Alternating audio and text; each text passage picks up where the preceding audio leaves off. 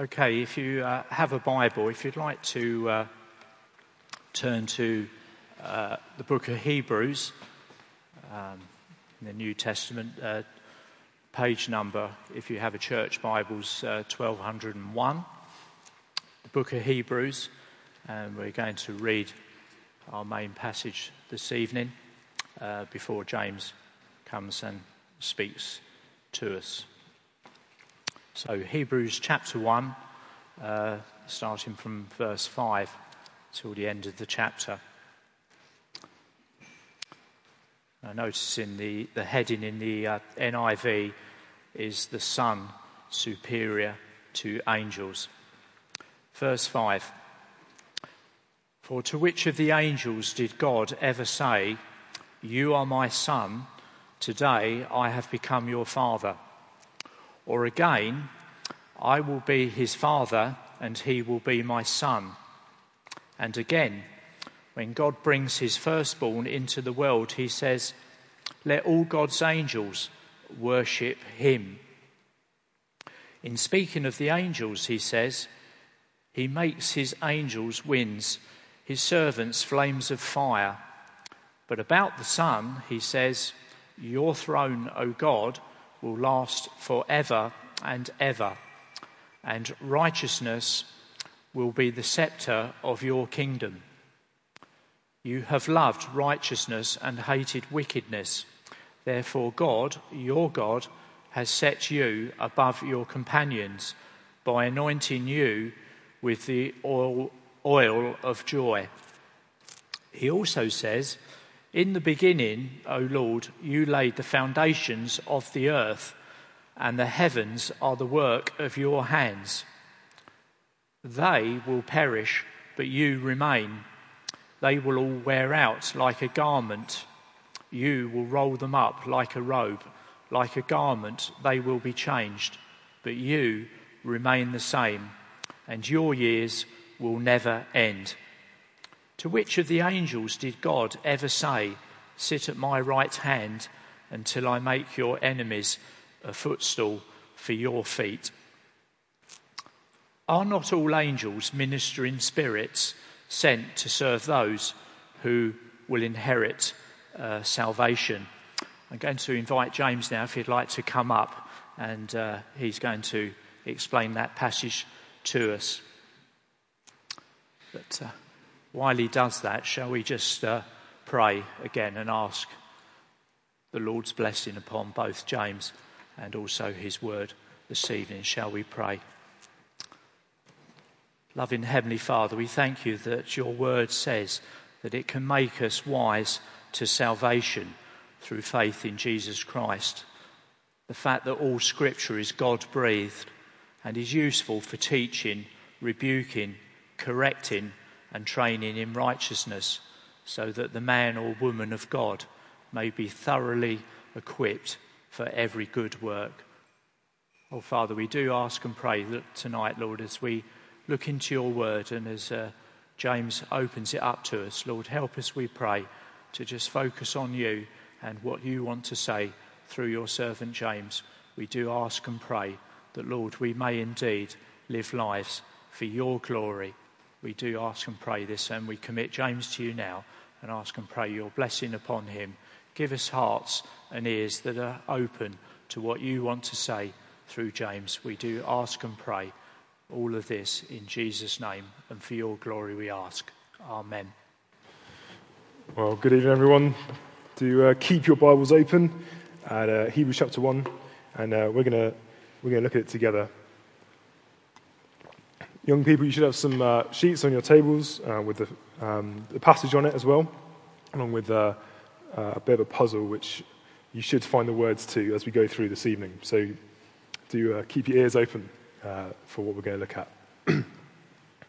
Well, if you were here last week, you heard Dan kick off our series in Hebrews, and if you missed it last week, do go back and listen to it. It's a really helpful base for the whole book of Hebrews that we're studying together. But this book of Hebrews was written to a group of Christians who were going through a tough time. They're weary, they're drifting Christians facing persecution with the potential to fall away from their faith altogether. I don't know, maybe that sounds like us this evening sometimes. This book, Hebrews, was written to encourage them. And there's a number of ways that this book does that. And each tactic of encouragement is paired with the specific problem that these Christians are facing. Like a doctor would prescribe a specific medicine for a particular illness. Sometimes it might be an overall, just a hit of Lemsip to get them back to full health. Or it might be a precision scalpel to remove a growing sin. The writer of Hebrews knows what to prescribe. And here in this first chapter, he does it by giving us a sharp dose of reality, followed by reaffixing our eyes onto whom they must be set. So let's look at this text together and explore it. Firstly, we have to understand why the writer wrote what he did to the original readers. And one main theme that stands out as we read the passage just now is this subject of angels. So much so that this writer has started the whole book by talking about them. And these Christians that he's writing to must have had the wrong idea about angels for him to dedicate this much space to explaining them. And this is helpful for us too this evening, because here at church, we don't often talk about angels. And if this much priority is given here in Hebrews, then it's important that we've got the right idea too. However, this passage unashamedly points us to Jesus. And therefore, if we're to be faithful to this text, then we need to grasp the glory and the majesty and the superiority of Jesus. So we're going to explore more about angels and more about Jesus this evening. Sound good? Great. Let's dive in. Let's go back a bit. Let's read from verse 3. Starting a bit before our passage, but it's helpful to gather some context. So verse 3. The Son is the radiance of God's glory and the exact representation of his being, sustaining all things by his powerful words. After he had provided purification for sins, he sat down at the right hand of the Majesty in heaven. So he became as much superior to the angels as the name he has inherited is superior to theirs. For to which of the angels did God ever say, "You are my son, today I have become your father"? Or again, "I will be his father and he will be my son"? And again, when God brings his firstborn into the world, he says, "Let all God's angels worship him." And speaking of the angels, he says, he makes his angels spirits and his servants flames of fire.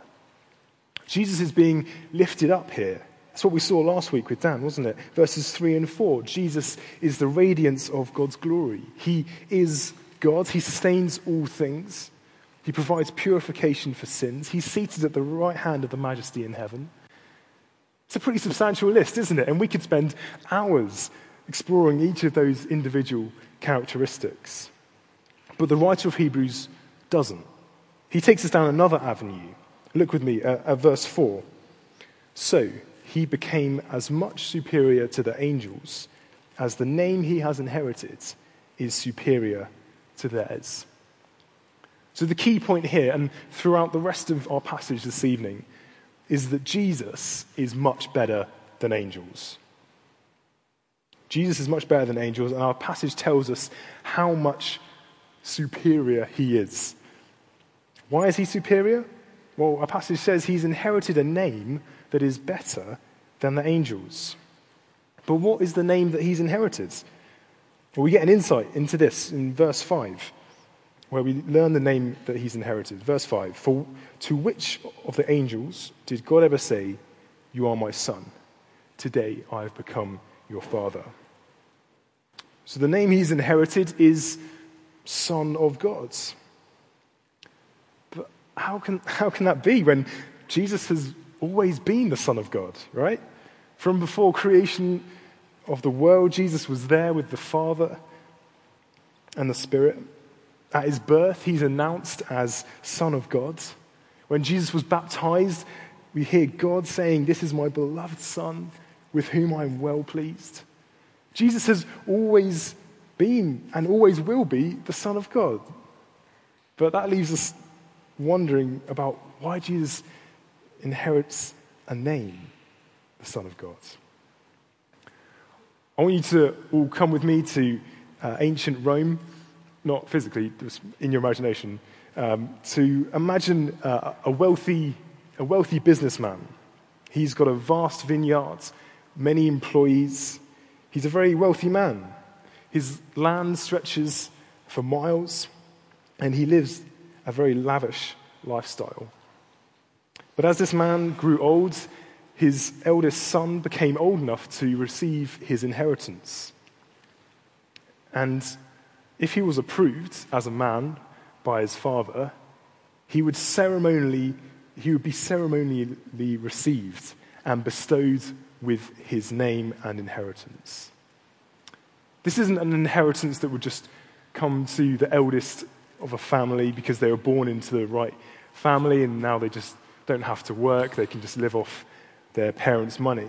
No, this is an inheritance where the son would enter in to his father's occupation and business because he would have had the qualities of character to do so.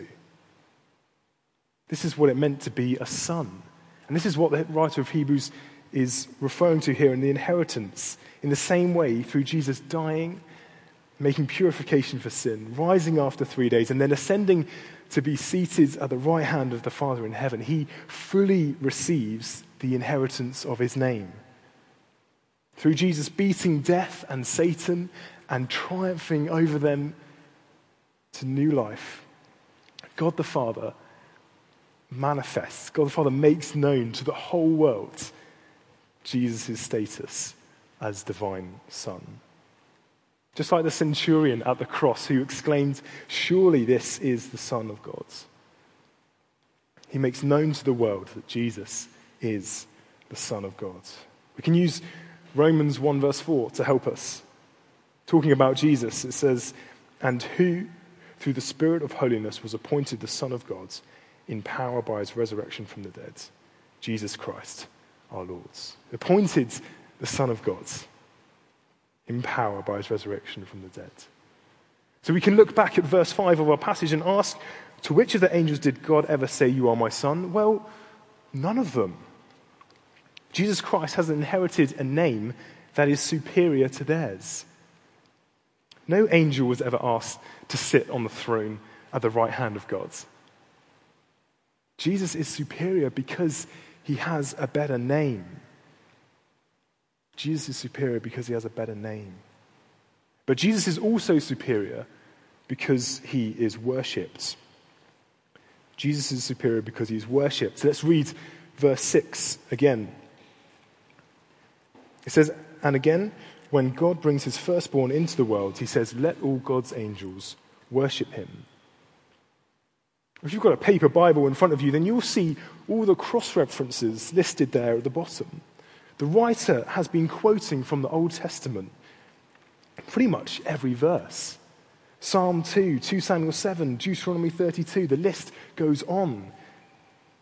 Reading this, we're being taken through all these Old Testament references, all written before Jesus was born, but being shown that it all points to Jesus, it all points to the Son. And here in verse 6, we can see that Jesus is superior to angels because Jesus is being worshipped. You would only worship something if you knew that it was better than you, right? No one's worshipping something they think the same of. They think that's equal status to me. Worshipping Jesus here in Hebrews chapter 1 is a big deal. And worshipping Jesus in general is a big deal. It's what sets Christianity apart, isn't it? It sets Christianity apart from Judaism, believing that Jesus isn't God. It sets Christianity apart from Jehovah's Witnesses, saying that Jesus is an archangel. It sets Christianity apart to Islam, where Jesus is just a prophet. This might have been what the believers that Hebrews was being written to, that might be what they were wrestling with. Jesus might have just been some type of angel. But what do all these have in common? All these religions say Jesus is not to be worshipped. They say Jesus is not to be worshipped. And that's understandable, isn't it? If Jesus, the Son of God, isn't God, if he's not God, then why would you worship him? But that brings us on to the next verses where we get taken to the Psalms. Let's read what's quoted here from Psalm 45. It says, "Your throne, O God, will last forever and ever. A scepter of justice will be the scepter of your kingdom. You love righteousness and hate wickedness. Therefore, God, your God, has set you above your companions by anointing you with the oil of joy." Isn't this amazing? This picture of this throne that will endure forever and ever. A glorious throne that, verse 13, is at the right hand of God the Father. And who's seated on that throne? The King. The King who we saw earlier has created all of the universe. But he's not just a king. He's God too. Look with me, verse 9. It says, "Therefore God, your God, has set you above your companions by anointing you with the oil of joy." This King, of whom we have to say that God is his God and he is himself God. Let me say that again. This King, of whom we have to say that God is his God and he is himself God. Does that hold place in your heart? Does Jesus hold that place in your heart? So often he doesn't for me. This is a call to know who Jesus is and for that to fuel our worship. Well, throughout our passage, the writer has been comparing Jesus to angels, and we have read this evening that there is one king, but there are many angels. There is one worthy of worship, but there are many worshippers. Christ is the king over the church, but angels do the bidding for the church. We see this king and servants picture being brought to the foreground here as we come to the end of our passage in verses 13 to 14. And again, we see this rhetorical question, don't we? The one similar we saw in verse 5. But let's read verse 13. It says, "To which of the angels did God ever say, 'Sit at my right hand until I make your enemies a footstool for your feet'?" Do we see a link back to verse 3? He's linking things all over the place. Verse 3, after making purification for sins, he sat down at the right hand of the Majesty on high. The Son claims his seat next to the throne of God. At the right hand of God the Father is the throne of God the Son. To no angel has God ever offered that seat. With that seat comes the inheritance of his name and the recognition throughout heaven and earth that this is the one true Son of God and his name is Jesus. But our passage ends with verse 14 and possibly the most puzzling verse in our passage. It says, "Are not all angels ministering spirits sent to serve those who will inherit salvation?"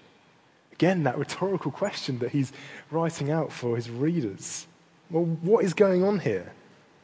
Well, Christ from his throne in glory, he sends angels to serve those who will inherit salvation. That's us, that's Christians, that's you and me, people trusting in Jesus. And in sending angels, he accomplishes two things. Firstly, they're sent so that we would persevere in our faith until we inherit salvation. And secondly, in serving us, the enemies of Christ are made into a footstool for his feet. Verse 13. How amazing is it to know that the risen Lord Jesus, from his heavenly throne in glory, he sends angels to minister to us in times of need, to strengthen us in times of weakness. And we may never know that it's happening. Hebrews chapter 13 reminds us that some people have shown hospitality to angels without knowing it.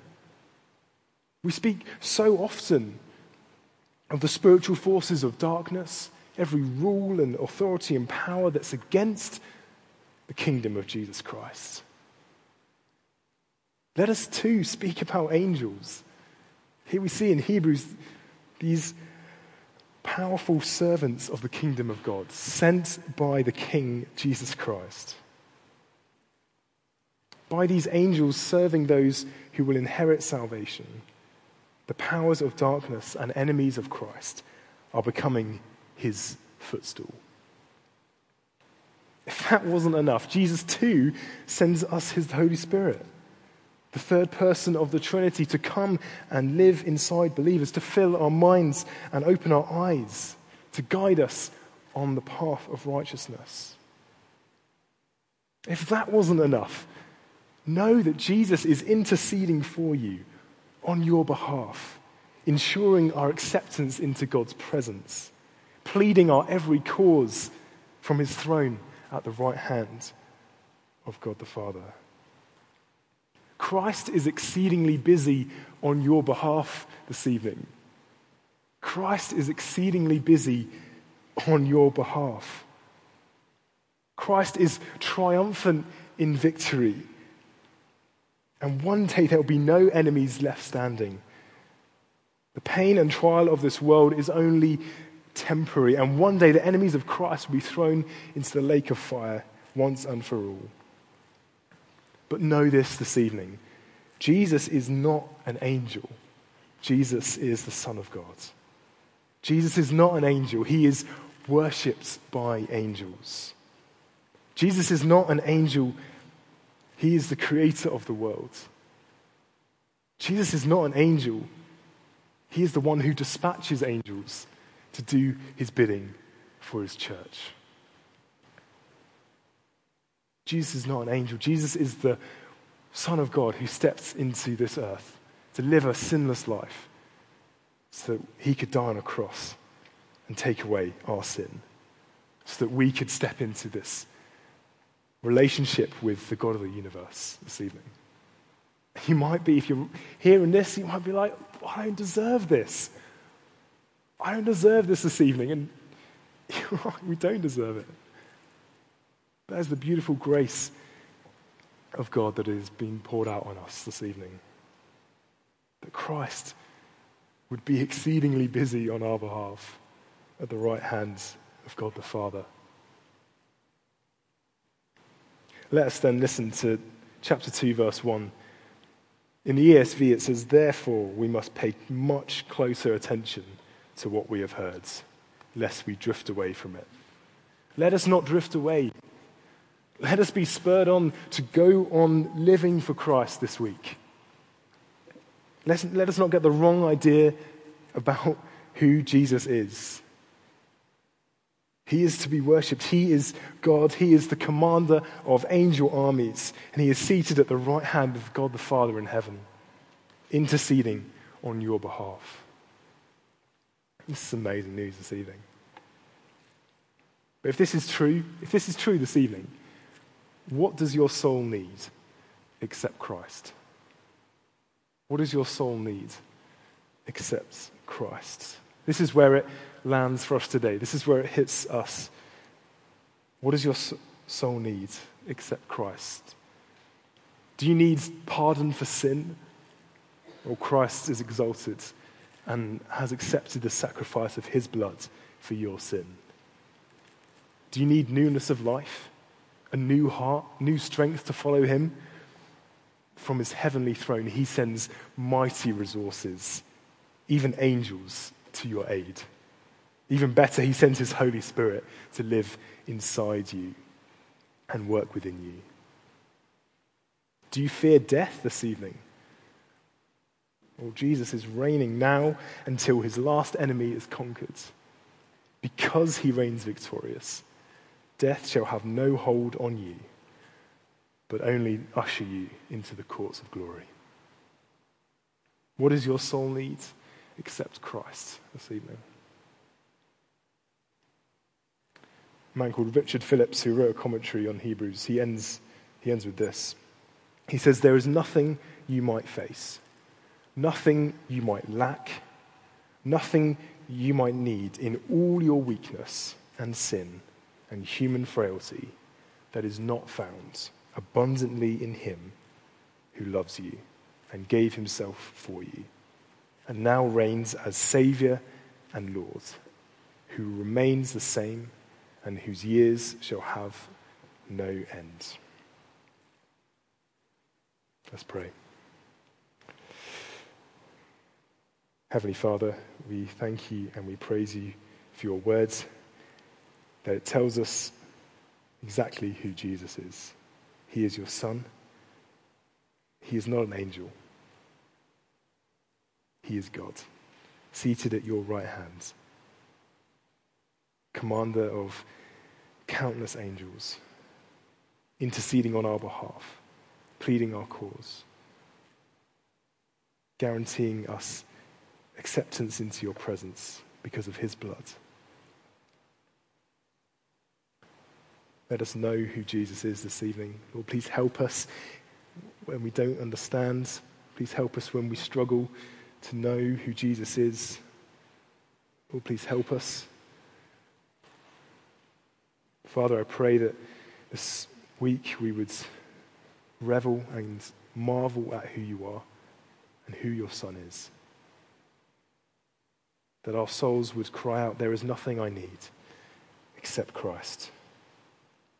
Save us from the trials and temptations of this world, and may we fix our gaze on Jesus this evening.